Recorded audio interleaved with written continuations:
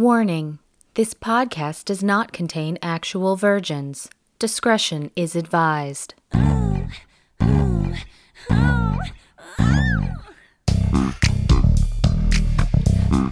movie Virgins. Can you even believe she's never seen it? Drama, sci-fi, horror, smut.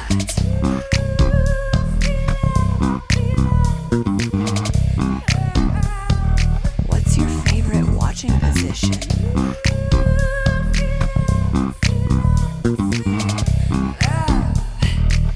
The movie Virgins. I'm Lindsay Schaefer. And I'm Leah Bross. This is Movie Virgins, a weekly discussion of our first times with movies. Each week, one of us is rewatching the film and the other is seeing it for the first time. And this week, we watched 2016's The Invitation. We watched it on the Netflix, and I had selected this movie because I think it's actually a very good movie, a very good show, very well put together. The first time I saw it was probably a couple of years ago, so it came out in 2016. I don't even think it had really a wide release. It showed up on Netflix pretty much right away and had been sitting in my queue for quite a long time. Yeah, I only remember seeing it's been sitting in my queue sins it came out too, and I had never obviously not watched it. And I think it's been on Netflix basically this entire time. So, I saw it. I'd already seen Prometheus when I watched this, so I know Logan Marshall Green. I like Logan Marshall Green. Mm-hmm. I feel like he's maybe got a little bit of a Tom Hardy vibe. Oh yeah. Do you feel that? No, 100%. And it's funny too because when I saw Spider-Man with my dad, okay, we were talking about it, and he said something about him, like he was telling my mom about it or something, but he said Tom Hardy was in it, and I was like, no, he wasn't. He was like, yeah, he was. I was like, no, I know exactly who you're talking about, and he does kind of look like him, and you've seen him in other stuff, but really, I think you're just thinking that, but it's not him. Yeah. Trust me, he's got way nicer teeth. Well, he's not British. It's true. He's from the South. I think he's from Charleston. Is he really? South Carolina, I believe. So I knew that I liked him. I hadn't seen Tammy Blanchard in anything yet. I did see her in Tallulah. Yeah, I did see her in Tallulah with Ellen Page, and I loved her in that. But damn it, if I don't love the shit out of her. I just fucking love her so much. I remember her mostly from Guiding Light back in the day. I mean, I think she was a teenager when she was on Guiding Light. Damn. And that was when I first started watching. But I remember a made-for-TV movie where she played Judy Garland. She was great. I remember the made-for-TV movie that was a remake of Sybil. She was great. I remember the Lifetime movie. These are all just like... But there was a Lifetime movie that was based on... I know, right? Well, it was based on We Are the Mulvaneys, the book. Okay. Which I actually really liked because it's, super depressing family drama. So yeah, no, I've always thought that she's great. She's a little bit much at times, but she does crazy really well. I loved her in this movie. No, I did too. And she was wearing the shit out of that white dress. Yeah, she looks good. She looks really fucking good. In her early 40s, I think now. Yes. And fuck if she doesn't. And I don't know if she's had work done. It wouldn't surprise me if she's had a little bit of tweaking in her face. Yeah. But honestly, like I said, I used to watch her on Guiding Light when she was a kid. She looks the same. I mean, older, but like if she has had work done, it was good. Yeah. That's what. Yeah. Who's her plastic? Who's her doctor? Because right.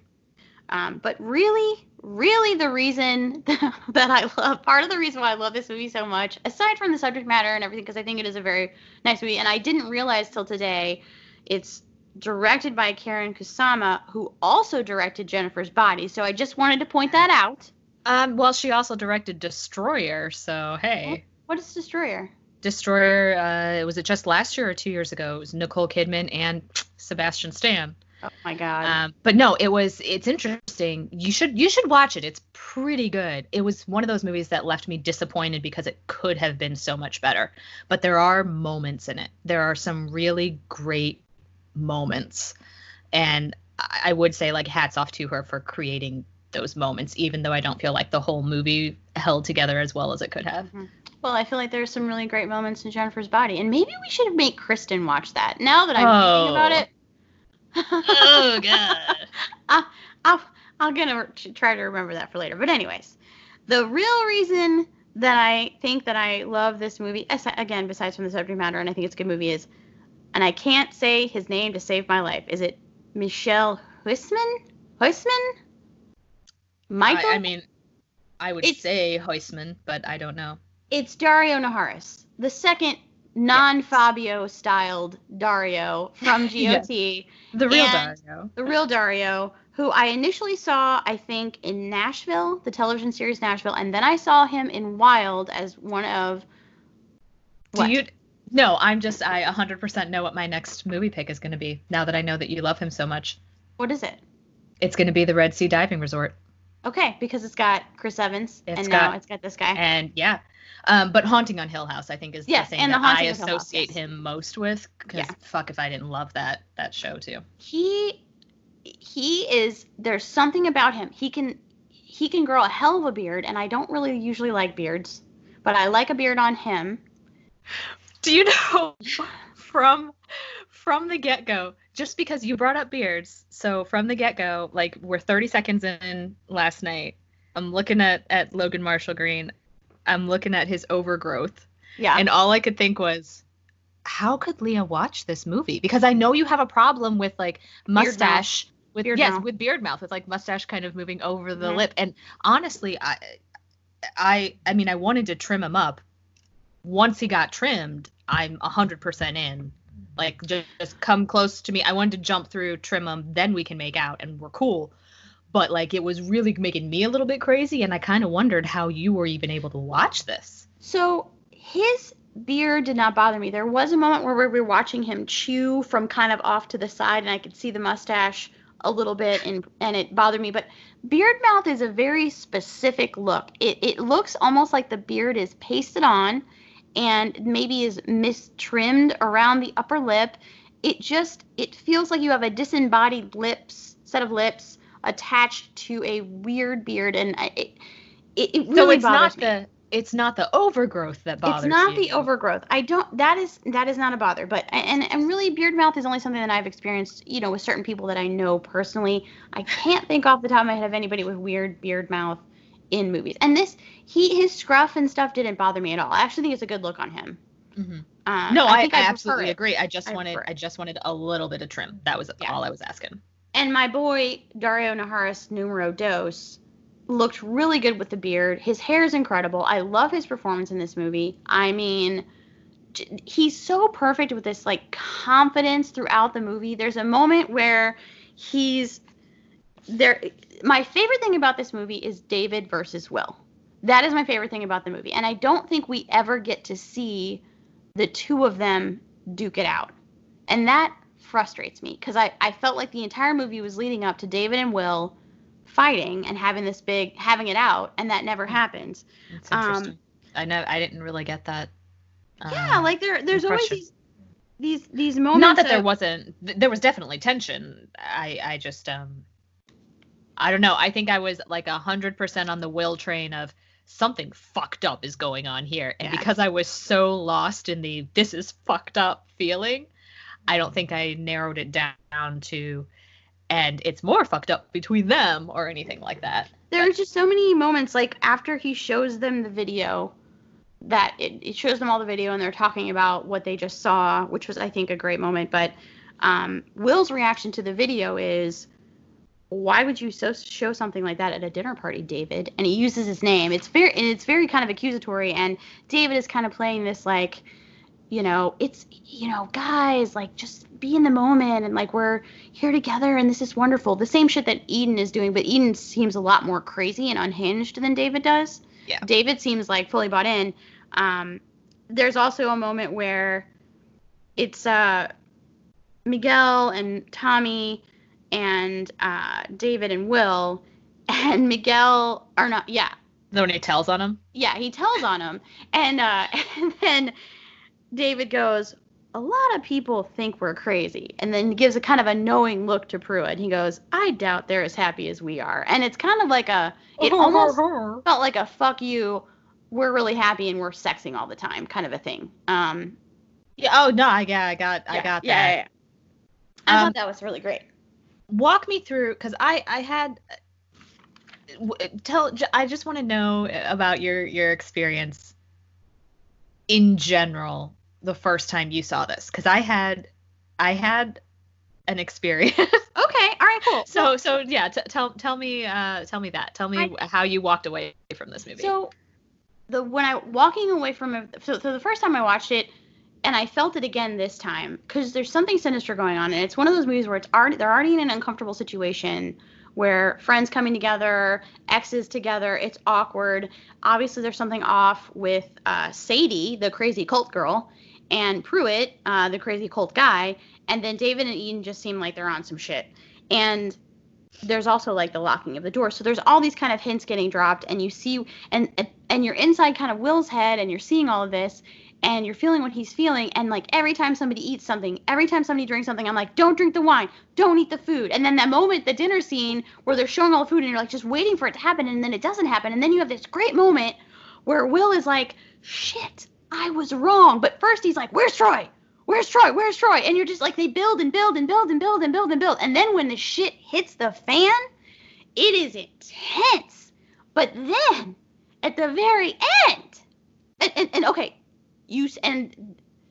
I don't think I was as emotional about it the first time I watched it as I was this time. Like, I cried at the end this time. Oh, why did you cry? With Eden and Will having that moment where she tells him, I miss him every day. They're talking about their son, and then he takes her outside. All of that happens, and then you get this amazing shot, and you're hearing all these sounds: dogs barking, sirens going off, gunshots, lady screams, and you see the red lanterns, and you are like, fuck. And that's what it leaves you with. Perfect end. That's how I felt. It's like you build and you build and you build and you build, and like climax, and then like climax again. Yeah. How'd you feel about it?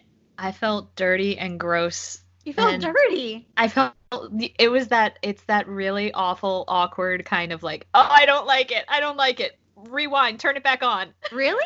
That's how I felt. Like, I hate it. Yeah, like, I hate every moment of this. I should watch it again. No, I shouldn't watch it again. What is wrong with me? I wish you guys could see Lindsay right now. She's holding her face. I can't handle it. From the beginning. First of all, how dare you make me turn on a movie where within the first 2 minutes a dog-like creature is murdered? Oh, I'm sorry. Yeah, I didn't like that either.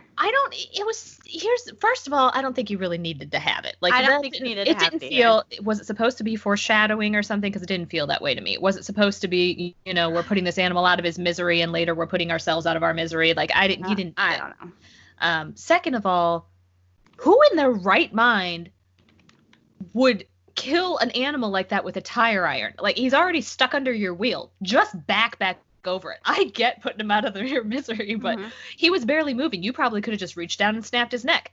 And instead, I have this scene of you beating him to death, and I could hear him like crying out. No, yeah. It was bad. Sorry. I don't feel like that was needed, and that hurt my soul.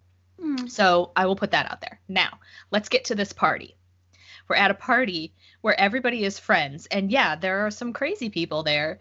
And I think we all know from the get-go that they be batshit crazy. Yeah. But what made me really uncomfortable was the love and the friendship between the non-crazy people. Yeah. And knowing in the end where that went. I think that was what really haunted me, was you should feel safe with your family. And they repeated it over and over again that, I love all you guys. We love you. We love you. We love you. Are you dealing with things okay? I'm so sorry I haven't talked to you in forever. I really want to be there for you. We're family. We're family. We're family. And you do get that feel, I think. And then in the end, family is killing family and family is leaving family behind because they have to survive. Yeah. And it's unsettling. Obviously, it's going for unsettling. I get that, but it made me feel very upset, I guess. And I am I think we talked about this last week, that I feed off of kind of sad, dark energy sometimes. Agony milk. The agony milk, yes. Oh my God. Teats of pain. Leah, I sucked dry some agony milk the other day. I am watching on HBO Mark Ruffalo. Okay. It's based on the Wally Lamb book. Yeah, we had this conversation. Right. So it's super sad and depressing. And the last episode, it was so awful. The last episode, there's a moment, it's a memory he has of when his daughter dies of SIDS. And he gets up in the morning to go check on the baby, and you never see the baby. You just see him reacting to finding his dead daughter. And It's horrible. It's wonderful because, it's Mark Ruffalo and he's amazing. It's horrible because of what it is. And it was so painful and kind of unsettling also. Mm-hmm. And then I watched the rest of it, and then I rewound back to that point. Yeah, what the fuck? Watched it over again because I'm a horrible person. So this movie left me feeling very upset and kind of dirty and unsettled. And yes, there's a part of me that really wants to go back and like watch it all over again now. Okay. It was good. I count that as a win. Yeah, it was good. There are definitely some things that I don't think needed to happen, like the coyote thing, and some things that were really not explained at all that I wanted. Like what happened to Claire? Some kind of Claire. So I'm okay with them not explaining what happened to Claire for the purpose of the movie. We can just pretend. But I do want to know, and here's why I want to know. I think I am Claire. Yes, like, you are. The single friend who goes to the party and everything's cool and awesome until all of a sudden you're doing shit that, like, I'm just going to look at you and be like, nah, I'm guys. really uncomfortable. I need to go. Yep. And I wouldn't have even said I'm uncomfortable. I just would have, like, I'd rather be at home watching TV than watching all of you people lose your minds. Like, this is dumb. And I would have left. And I'm still, as much of an asshole as I am, I'm still a decent person, which means that Pruitt, if he came over and like knocked on my window and said, hey, I probably would have talked to him. And now I'm concerned that I could be dead, because she probably is. But here's the truth, really. There's a pretty good chance that I never would have shown up at that party to begin with. So yeah. I'll put that out. Poor Troy shows up for just a split second, just in time for shit to really go down. Fucking A. Oh, yeah. So you were talking about the dinner scene. Mm. And what a spread. Like, some of that stuff looked amazing. And I wasn't too worried about people getting poisoned at dinner. I was thinking all along that it would be in wine, because they were talking about wine. And because I don't drink wine, I was kind of hoping it would be in wine, because in my then mind, you would be safe. Exactly. I'm like, okay, I'm all right at least. But then they brought out the birthday cake. And I thought red velvet, you're fucked if it's in the cake. I thought to myself, oh my God, it might be in the cake. And I realized, had I been at that party, I would have 100% been just like Will, thinking, you guys, this is fucked up. Like, there is something. I probably wouldn't have freaked out like he did. I just would have, like Claire did, left. But I definitely, like, happy people weird me out anyway. I don't quite get them. And especially if they were people who I knew them and I knew they weren't happy to begin with. And then there was this dramatic shift, and now we're talking about a cult. And no joke, when he was in his son's room and he saw David go out and light that lantern. Yeah. He looked a little suspicious. I was immediately jumping to, oh shit, he's lighting the flare. Like, he's telling all these other crazies to come kill us too, or something. I would have marched out there and been like, hey man, what you doing? Why are you lighting that? Is it like mood lighting? We're not even out here. Why can I blow that out? Do you care? Do you mind? Can we get rid of that? When they brought out the cake, I would have been sitting at that table thinking, shit, I'm really worried that this food is poisoned. I'm still gonna eat that cake. Because it looked real good. Red velvet. Again, I have a real problem. But luckily the poison's in the wine. I wouldn't have had it. We're good to go. Even the port? Because that was definitely port. It looked like a tawny port. I know. I may have. I would have been so suspicious, though, you know. there's so much going on in this movie with the relationships. Like, I think David versus Will is my favorite thing. I love Will and Eden when he first walks in the door and she sees him and she just smiles and they go to each other and hug. And I feel like, though, her reactions to him, because you can tell she's off her rocker, they were very unsettling. And what I really did enjoy was the fact that you could still see through his eyes how much he cares about this woman. Oh, yeah. The memories were helpful with that, but I don't feel like you needed the memories even to just see that this is somebody he will always love to an extent. I never got the impression, of course, that they were in love still. But I mean, this is somebody who he built a family with, and she was part of his life for so long, and she always will be, and he wants the best for her, and can see that there is something very wrong. Something off. Yeah. I love when he's like, "Where's Troy?" It's like, "What's in the box? Where's Troy? Why is everybody being so fucking polite?" Like, and you can see everybody in the room is thinking, he's breaking. There's something wrong with him. I felt David. It was a great moment. He was so gaslighted by David and Eden, and the reality was David was gaslighting him when he was saying to him, everything's fine, everything's okay, and then he's saying, like, Troy, I didn't see Troy. He really hadn't seen Troy. Like, he wasn't. So there's such a mix of, like, and it's really a mind fuck for Will, because some of what they're saying is true and some of what they're saying isn't true, and he really is reading the room correctly. He's not crazy. Like, there's real shit going on. But when it finally does happen, it's amazing to watch how unprepared everyone else is. Well, and I think one of the reasons why I really enjoy that moment too of Will losing it is because he is going crazy too. This is the first time he's been back in this house that we're aware of, at least, since his son died, since his family fell apart. I mean, they may have been there for a while after, but he didn't want to come here, and it's going to bring up stuff. And he is losing it. And I think he recognizes that too, that there is stuff going on inside my head that is not right. But at the same time, I'm not wrong about the fact that you guys are nuts and there's some real shit going down. Like, I also really like the part where he's watching Claire leave, and David comes over and he's like, he accuses him of being rude because he's gaslighting him. Yeah, because he's watching this guy. He's like, and now I feel like you're treating my friend like he can't be trusted. I would have turned to him and been like, "Oh, I'm sorry. You mean the man I've never met before in my life who just told us that he murdered his wife?"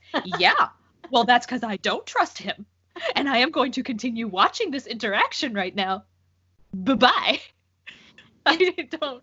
And I still don't 100% understand David either. He's kind of a mystery to me. So when it really hits the fan, when Will knocks the wine out of everyone's hand and is saying, "Don't drink it," and then crazy Sadie runs after him and she's like, "You ruined it!" And then David shows up with a gun, shoots somebody. I guess he shoots Troy?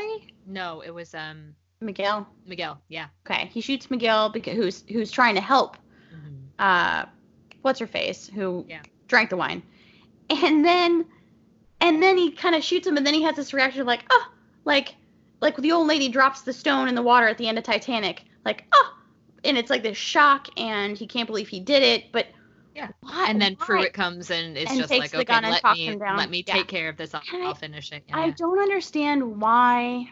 I'm still trying to figure out if Pruitt was there to make sure they did it. I think that's the biggest unanswered question for me is, what is this cult actually about? What were they trying to achieve? And the reason why I'm so curious about it is because it obviously pulled people who were in pain and had experienced some sort of loss or grief. And what's interesting, I think, about David's character is we don't really know who he lost or how it happened. It was his wife. I mean, they talk about him and his wife. I think it was his wife. I heard him say something about his wife, but he said something like, what happened with your wife. So I still didn't know for sure if that was who he lost but either way, you don't know what exactly his history is. You just know that they met in a grief support group and, they've been dealing with this together. Yeah. So I definitely found that interesting, or I wanted to know more about that. But I guess I wanted to know what this crazy doctor guy, who incidentally looked a lot like Stephen Covey.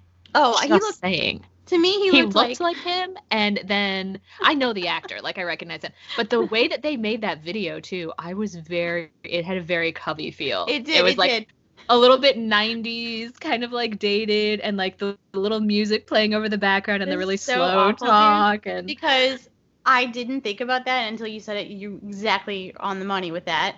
He also kind of reminded me, because when Cult started, I had just seen this clip recently of Creed Bratton from The Office talking about how he's been in a few cults. There's more money being the leader, but you have more fun if you're just a member. You're just along for the ride. So I was kind of getting Creed vibes off of him. I can see that. But and then they show this video of a woman dying, and I actually found that really interesting. Because I started thinking, like, had I seen this video at a dinner party, what my reaction would be. And I think I would be kind of like, was it Miguel or one of them said, like they were open to it. You know, they were like, yeah, I get it. It's this kind of beautiful transition. And they were a little bit more open. And I feel like I would have been too. But that might be the milk speaking. Like, oh, someone died. Show me more. Yeah, you fucking freak. So did you want to know how exactly their son died? Because no, I assumed he got hit over the head with a baseball bat by a friend. Like, that's dangerous. Very dangerous, but keep going. Yeah.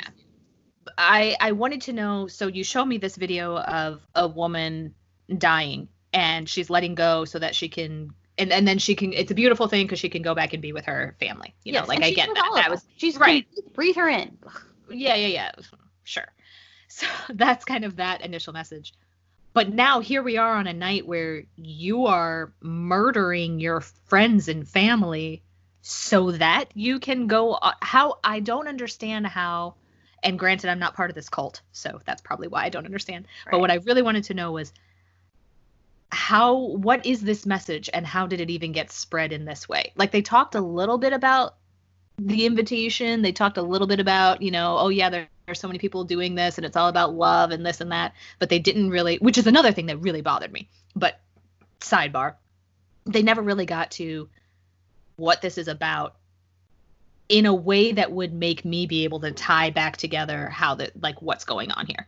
You know what I mean? Like there are bits and pieces of it so that you can see that crazy's happening and you know that death is involved and you know that there's an element of putting someone out of their misery, so to speak. Like I get that, but what's the actual fucking plan here? Like really, we're going to kill everybody and then I'm going to be able to go to my happy place? I don't understand. Just fucking kill yourself. Also, Eden, maybe if you're going to shoot yourself, do it in the fucking head. I know. Putting that out there.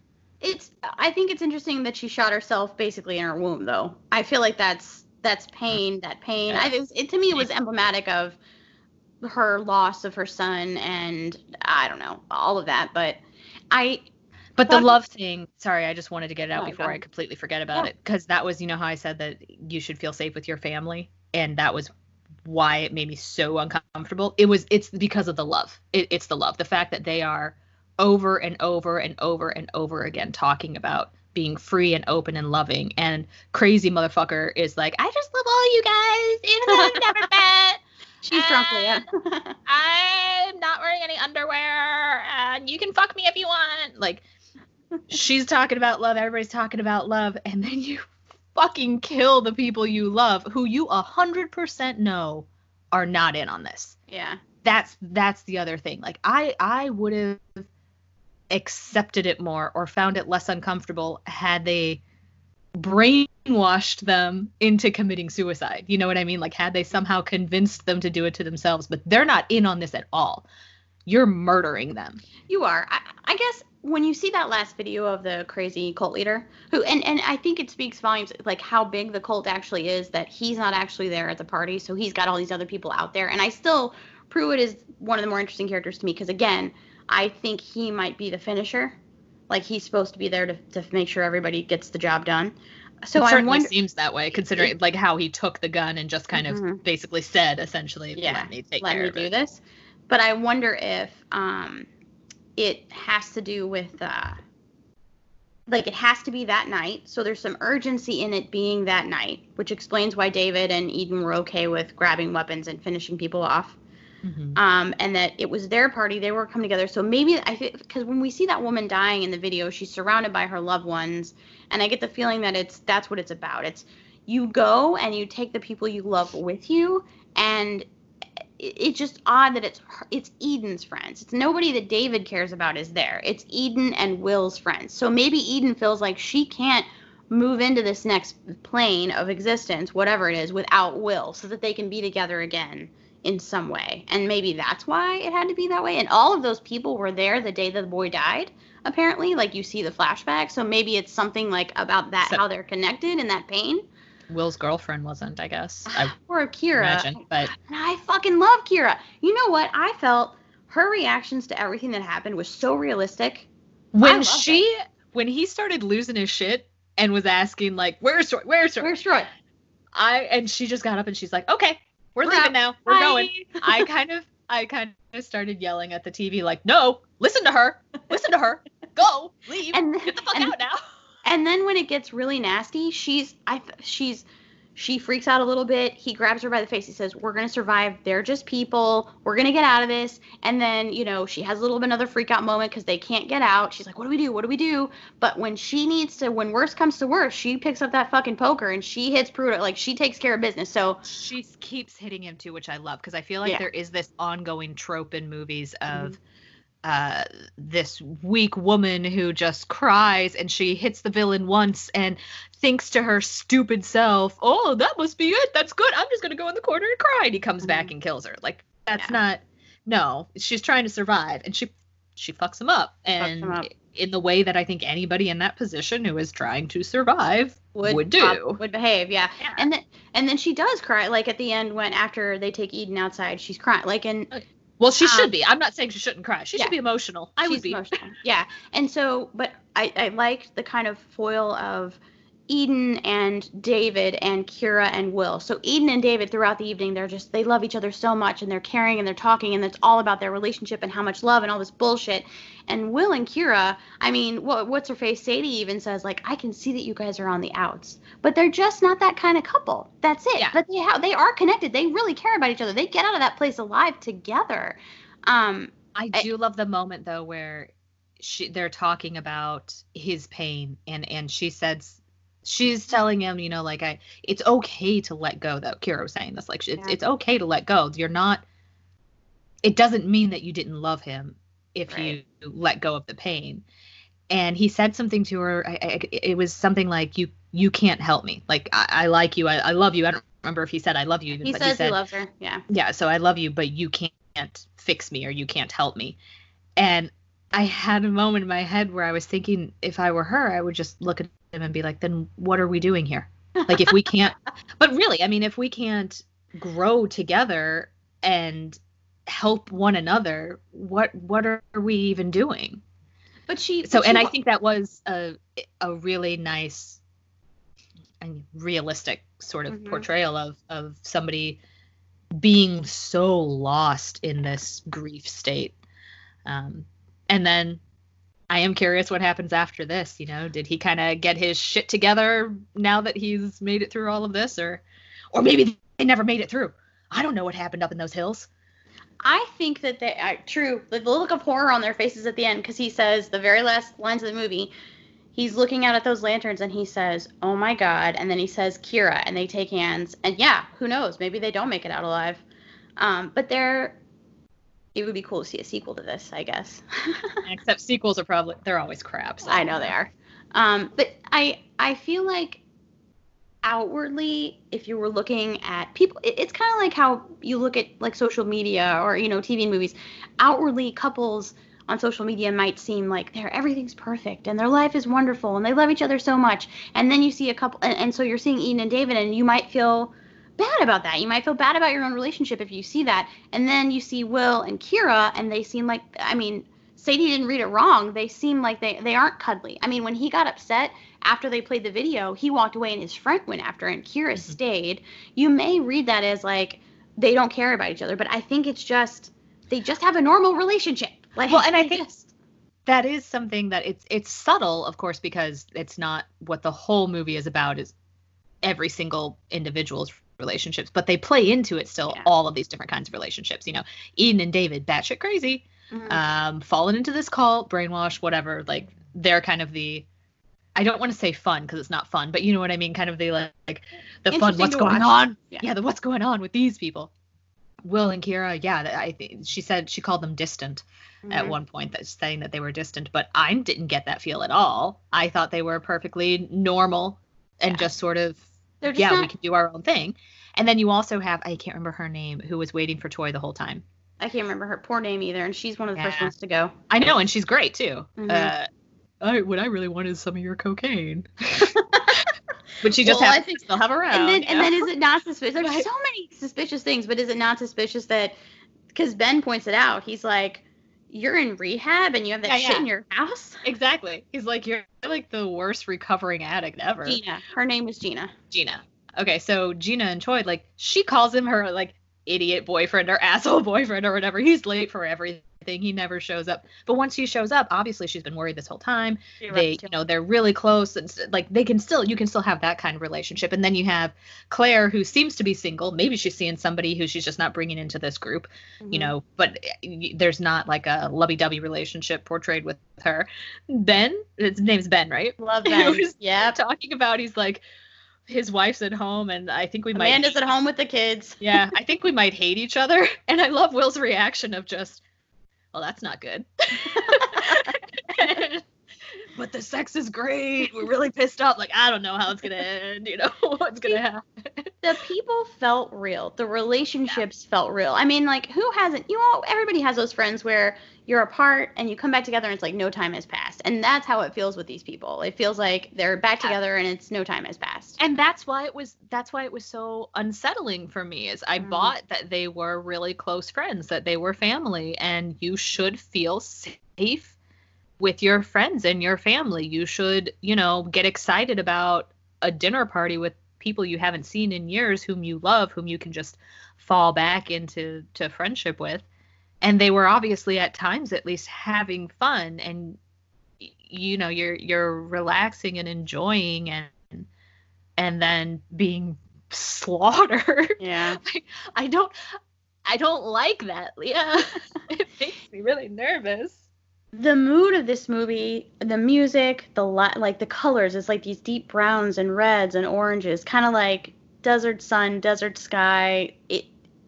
I liked it a lot. I liked the way that it felt. It reminded me a lot of kind of Get Out, that same kind of creepiness thing happening. I was trying to think, there was another movie it kind of reminded me of, but it's You're Next. Reminds me of You're Next, just because of the whole, like, people coming to a house together, spending time together. It's awkward, and then shit gets real. I think The Strangers. Or is it just Strangers? The Strangers. I think it's The Strangers with Liv Tyler. Yeah.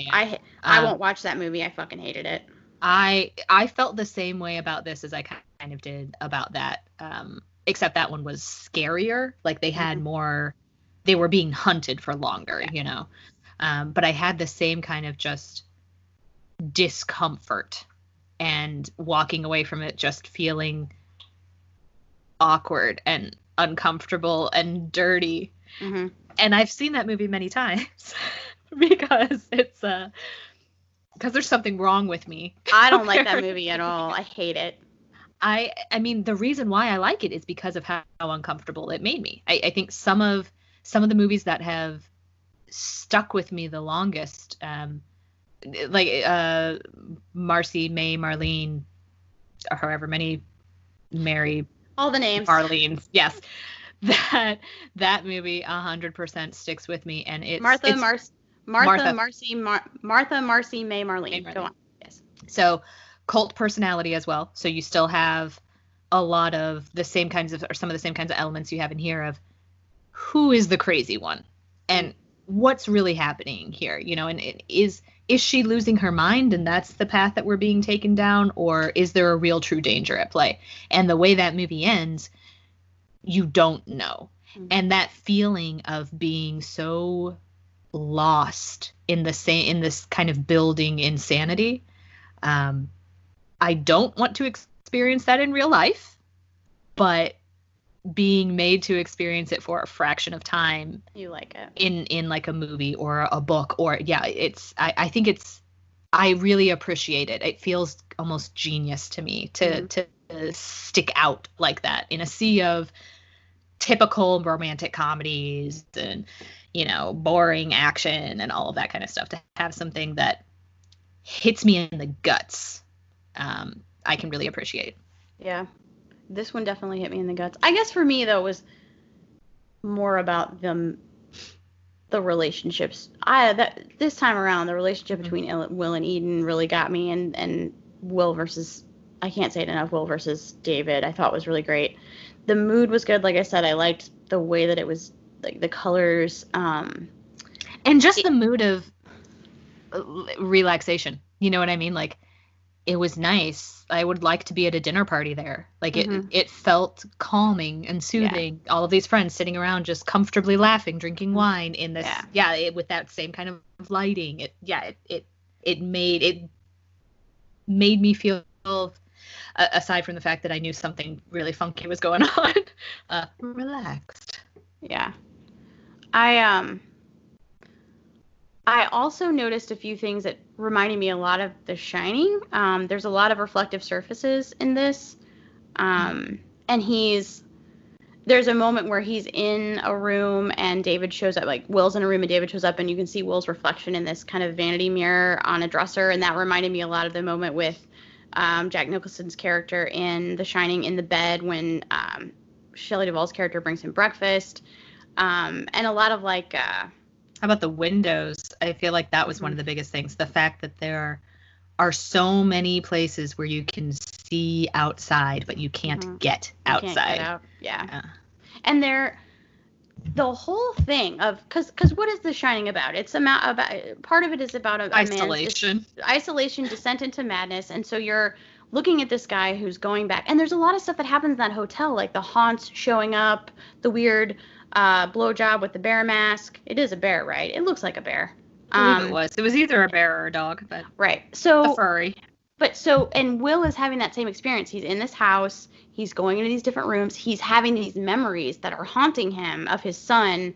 It just kind of reminded me of all that. And then when I started to see reflections and things, like there's a moment where Will's in the bathroom. He's been splashing his face with water. I think it might be after the whole Troy thing, because he breaks down. He starts to cry when Troy does show up. And then he goes into the bathroom and you see like his reflection for miles in the mirror. And it was just really intense. So I thought that I really appreciated and liked.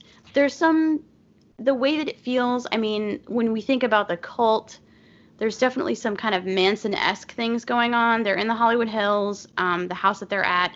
At one point, there's a knock at the door, and David answers, and he goes, "Yeah, it's just some people looking for a party on foot." Crazy bitch.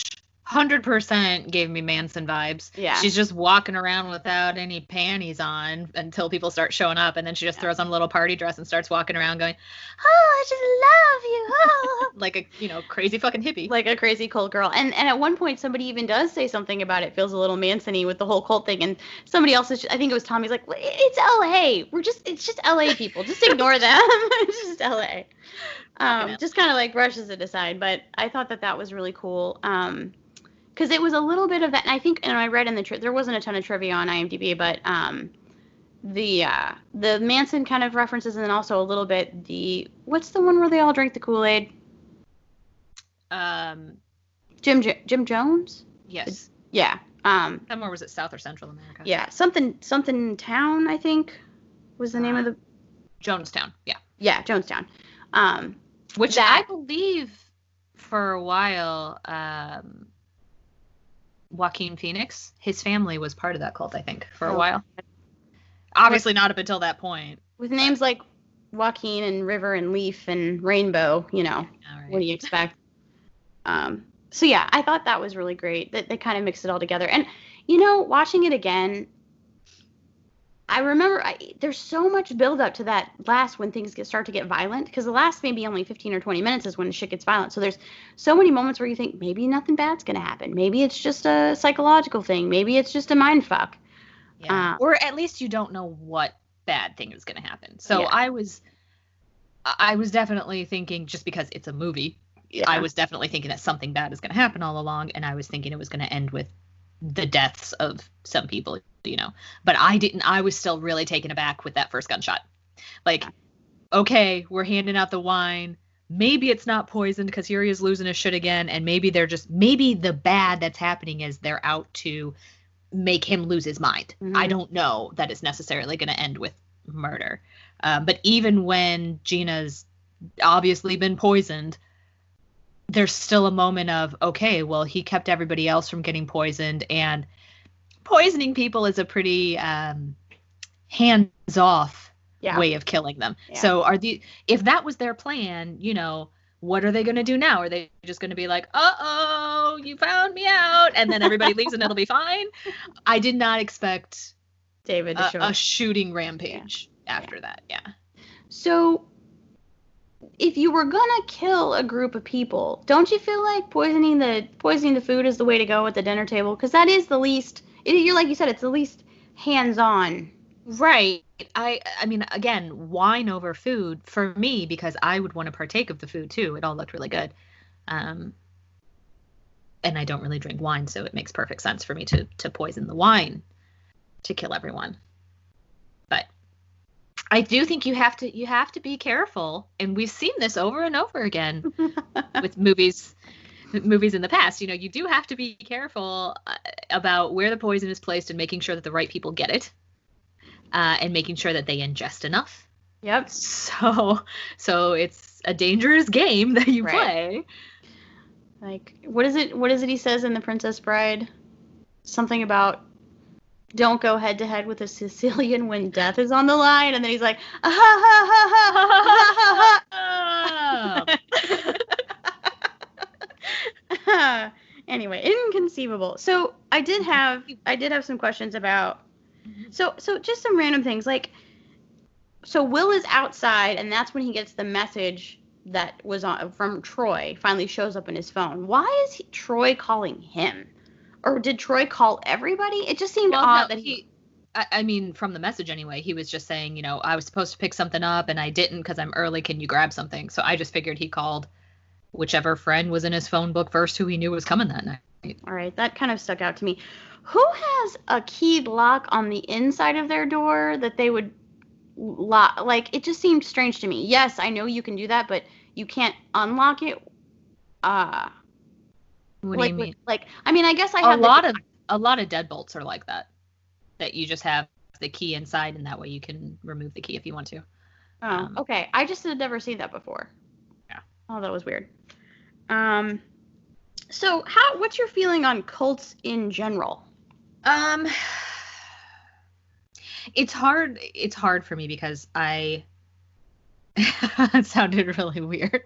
Well, I'm okay with them. No, I'm fascinated by them, because I do think that there is something to be said for, and you kind of get that in the beginning of this movie particularly when Eden's talking to Will and she's saying, I feel good. And who knows if that was true. Obviously things took a crazy turn. Maybe she just felt good because she knew she was going to die at the end of the night. Yeah. But you do get that from people who are in quote unquote cults too. That if they are happy, that's a good thing, right? But like I said already, happy people make me really nervous. Yeah. I don't quite get it. So there's this little kind of niggling thing in my mind that is telling me that cults, in a sense that people frame cults as a bad thing because they're afraid to be happy. And I'm not talking obviously about, Jonestown or something that actually ends with murder, suicide, or anything like that. But some of the other cults out there, which we may not even know about because they're just sort of small religious organizations or small groups of people that the people around them call them cults, that kind of thing. I do think that there's a sort of bitter resentment that a lot of people, myself included, have for people who are able to find happiness and meaning in something that I can't see. It's not tangible to me. So it does always make me wonder when you hear people talking about cults or cult mentality, how much of that is truly a problem and how much of it is just like-minded people trying to find happiness. And then there's the other side of it that I find fascinating, which is kind of the psychoanalytical side of, you know, who it is who gets sucked into this most often and why and how. The building blocks of a cult, I think, are fascinating. You know, having a person who is so inevitably enigmatic and convincing, and having some sort of trope to operate off of, you know, whether that be love, I think is one of the most typical. Love, happiness, acceptance, you know, having those same kinds of things, which are, again, wonderful things that we all crave and should have in our lives, but being able to take that and transform it into something ugly and terrible and misleading. It's awful, but I do find it quite fascinating. Do you think most cult leaders are high on their own supply and that they really do buy into what they're preaching? I think that the, so to speak, successful ones that we've seen, which inevitably these successful ones would be, like, if we've seen them and we know about them, they probably ended in tragedy. Yeah. And I think that you can see that those that end in tragedy more often than not, not to be punny about it, but I think they drank their own Kool-Aid. Mm-hmm. So yeah, like David Koresh, you know, I think when he first started out, he did believe what he was preaching to an extent. And then he saw that he could get these like-minded people together who, it's really easy when you get people together who feel, and I don't just mean think the same way, but feel the same way. And you start discussing things and finding out that you're, you know, so similar in these ways. And it gets really easy to fall into this isolated world of, this is how the real world is. Like, you agree that this is how we as human beings are built, or how we should operate, or how we should feel. You know, you agree on whatever sort of maybe religious things that we're discussing. You know, we all think the same way. And especially once you get isolated like that, it becomes truth.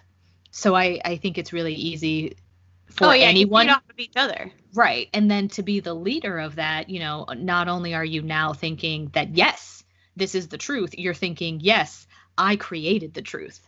And that means that I can create more truth. Mm-hmm. And I don't think that most cult leaders are necessarily thinking, I'm going to go in and control people. I don't think that's the thought process. I think it's looking for connection, finding like-minded individuals, and then realizing that we can create our own truths. Mm-hmm. And I can create it, and you will listen, and you will follow, and you will believe. And that is power. I mean, did Koresh not believe he was the second coming? Like, he thought that he was. Well, and it's interesting, like, he didn't initially, when everything first started, he kind of built up into that. And that's why I'm saying I don't know that it was necessarily a guise of, at some point he realized, hey, all these people seem to think I'm great. I bet I could just tell them I'm the second coming and they'd buy it. I don't think it's that at all. I think it's, these people are believing the things I'm saying. I must be saying things that are right and accurate and correct. Why would I be saying so much stuff that's so wonderfully insightful and amazing and true unless it was being given to me by someone? And why would it be given to me unless I am actually the second coming? So that must be it. And there's nobody there to argue with you. So yeah, it's really easy to fall into, I am him. Mm-hmm. And then I wonder, I think that's one of the curiosities too, is I do wonder if it ever gets to the point where you realize things are crazy and then you just start, because I feel like you do. I wonder if that's part of why we see murder, suicides and things, is that you get to a point where there's I can't go any further with this. Okay. And I'm going to get found out. And even I'm starting to think this shit's crazy and I don't see a way out. And the only way out can be to end it for everyone. Man, I don't think that's real. I mean, maybe some of them think that, but that seems pretty extreme. I mean, if everything's going well, then I would think that, I mean, like, Koresh had this giant fucking compound of people before people showed up to try to break it up. Like, Yeah, but you can't. So this giant fucking compound of people was armed to the hilt. He was telling them every day that war is coming. And it wasn't just, he got all of that from different sects, so to speak. Like he started out he studied with people in Australia. So, I mean, there are places all over the world that were preaching the same kind of thing. And we see it now too, that people are preaching the end times. He just took it to a next level, and then people found out about them being armed and then came in, and you push those buttons, like you come in and say, I'm going to take your guns away. And I'm thinking, I need these guns to survive. Obviously, this is the war. So cult leaders, hot or not? Well, no, unless you're in the cult. If you're in the cult, I think you tend to think it. I think that some of them can be like, Taylor Kitsch is in Waco. That's making a resurgence on Netflix. He's hot. Taylor Kitsch is hot. Have you seen that? Have you seen that? No, but I've heard good things. I've heard good things. I was excited when I saw it was on Netflix. I watched it when I want to say it was like AMC or something, maybe. I don't know. It was some cable network that put it out, and I got really excited about it when it first came out. And it's good. It's depressing too, but you should watch it. I guess what I'm saying is, they make it seem, I mean, I haven't seen it obviously, but David Koresh was a somewhat attractive man. And I think that you do see that, like I said, you have to have some sort of enigmatic personality. You have to have some kind of draw, whether it's purely personality, whether it's purely an attractive personality, or maybe you got a pretty face too. But I think that is fairly common with anyone who leads people in that way, whether you're a cult leader or a successful businessman or an actor. I feel like Jesus was probably really hot. He was cut. He had the abs. He had the abs, so I feel like he must have been a good-looking guy. And I'm not saying he was in a cult or that he had a cult, but that's part of my thought about that we spin this incredibly negative connotation on cults all the time. But in reality, yes, when Christianity began, it was a cult. And it makes you wonder if it's the same way I feel about schizophrenia. Wait. Did you just compare Christiania, which is like schizophrenia meets Christianity and schizophrenia? No, I was comparing cultism and schizophrenia. I see.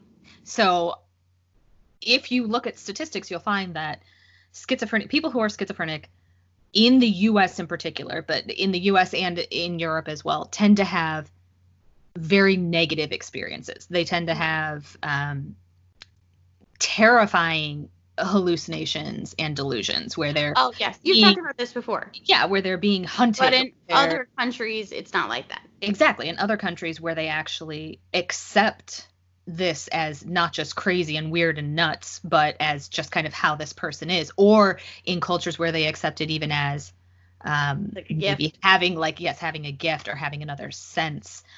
These people are often happy. They're still delusional in the same way that we would describe delusional hallucinations. They're still experiencing the same mental illness, but because they're not seen as being mentally ill, they're happy people. And I do wonder at times if having that stigma placed on cults and having everybody say, it's not right, it's not normal, you shouldn't, it's crazy, is one of the things that turns it and makes it bad.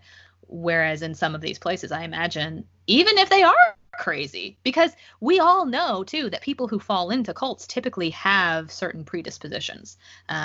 Maybe they had attachment disorders that, kept them from feeling the amount of love that they needed in their lives. And maybe they were on the outsides and they need somebody who's willing to accept them for who they are. I mean, there are different little quirks about people that would draw them into a cult.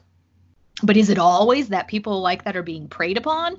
Or are they maybe just being shown how to be happy and really truly being accepted, and it would be a good thing? And maybe if we treat some of these places, some of them, again, not places that are actually violent and branding women and using them as sex slaves or anything like that. Jesus Christ, I forgot about that. That shit was crazy. Yeah, I know.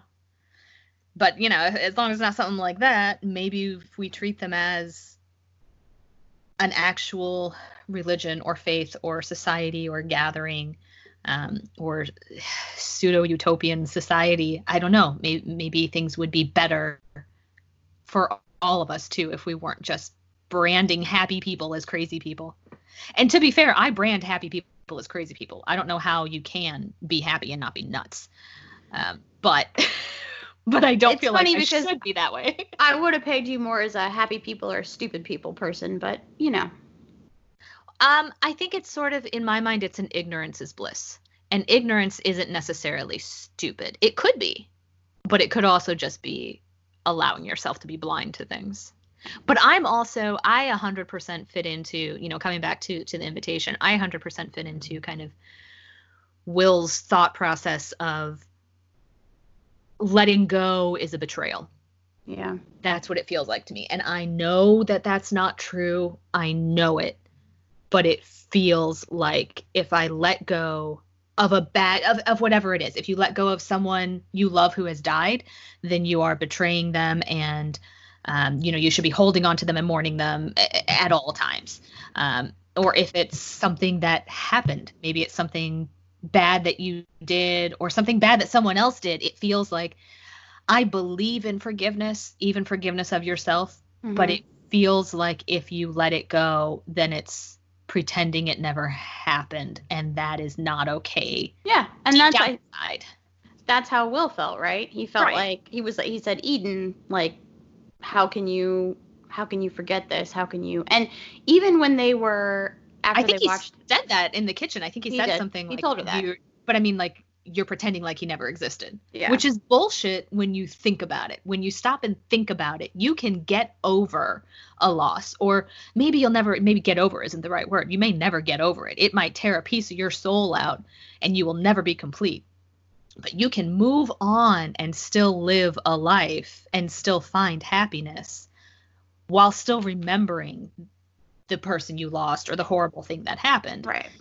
But that feeling that he has of, if you do that, it makes him disappear. Yeah.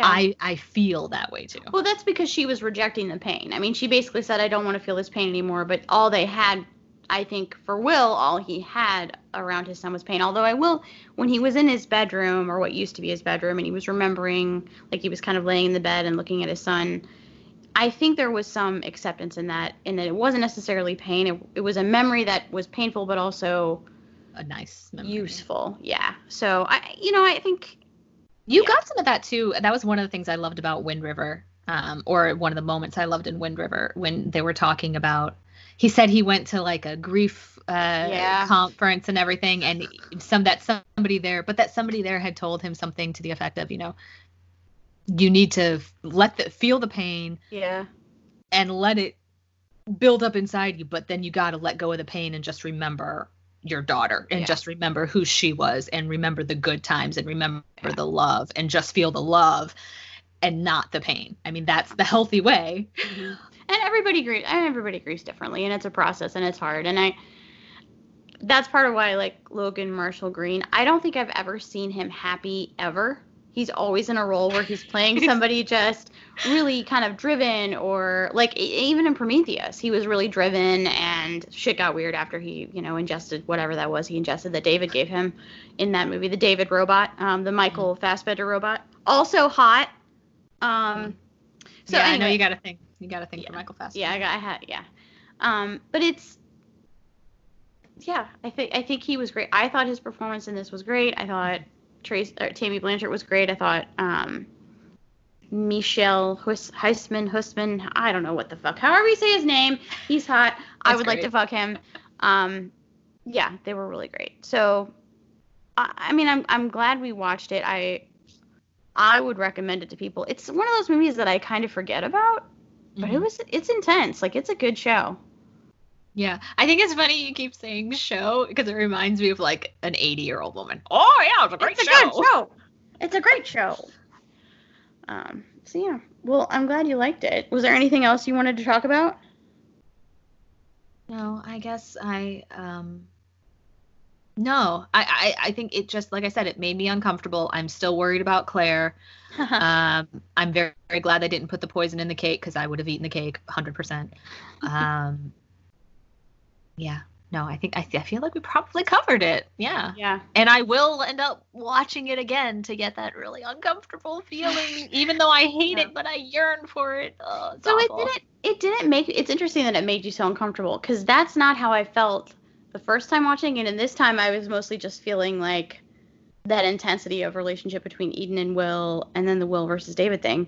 But I wasn't ever, it was the love and the feeling of safety. Again, that's really what it is. Yeah. I feel like when you are surrounded by people who love you and people whom you love, you should be safe.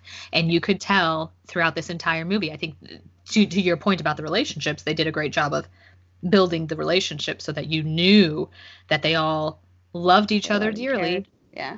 And yet the whole time, even when you're not totally sure what's going to happen, long before the murder breaks out, the whole time something is wrong. And that's what made me really uncomfortable, is just that feeling of, I shouldn't want to escape because I should be safe, but I want to escape because it doesn't feel right. All right. Well, thanks for watching. Yeah. I feel like there's nothing else I want to say about it. It's a good movie. Yeah. Makes you think. All right. Yeah. Well, thank you very much, and we'll see y'all next time. Bye-bye. Bye. The Movie Virgins. What's up, fuckers? This is Leah. I've had a glass and a half of wine. I'm feeling very good. I hope you enjoyed that episode. Michelle Huisman, or whatever the fuck your name is, if you're listening, I'm here. I'm in Missouri. Come find me, please. I need you. So next week, we've got the Red Sea Diving Resort, because Lindsay likes really depressing movies. And actually, this one's kind of weird. It's like a mix of like super depressing shit and then like Captain America coming in and saving the day. So, weird. Whatever. Wherever you're listening, subscribe, rate, and review on Apple Podcasts. If you would, please. We love you. Even if you don't listen on Apple Podcasts, if you could just get an iPhone. Find an iPhone. Find an iPhone. Click on the podcast app. And go to Movie Virgins. 5 stars. And just write, they're fucking the best. I love them. Yes. They sucked my dick. They were so amazing. God. Just, yes. That would be great if you would do that. Hope you're having a good one, and we'll see you next time. One last thing, motherfuckers. The music in this episode was written and performed by my queen, Melissa Powers. It's the movie. The fucking movie. Virgins Pie. Virgins Pie. Virgins Pie. The Movie Virgins.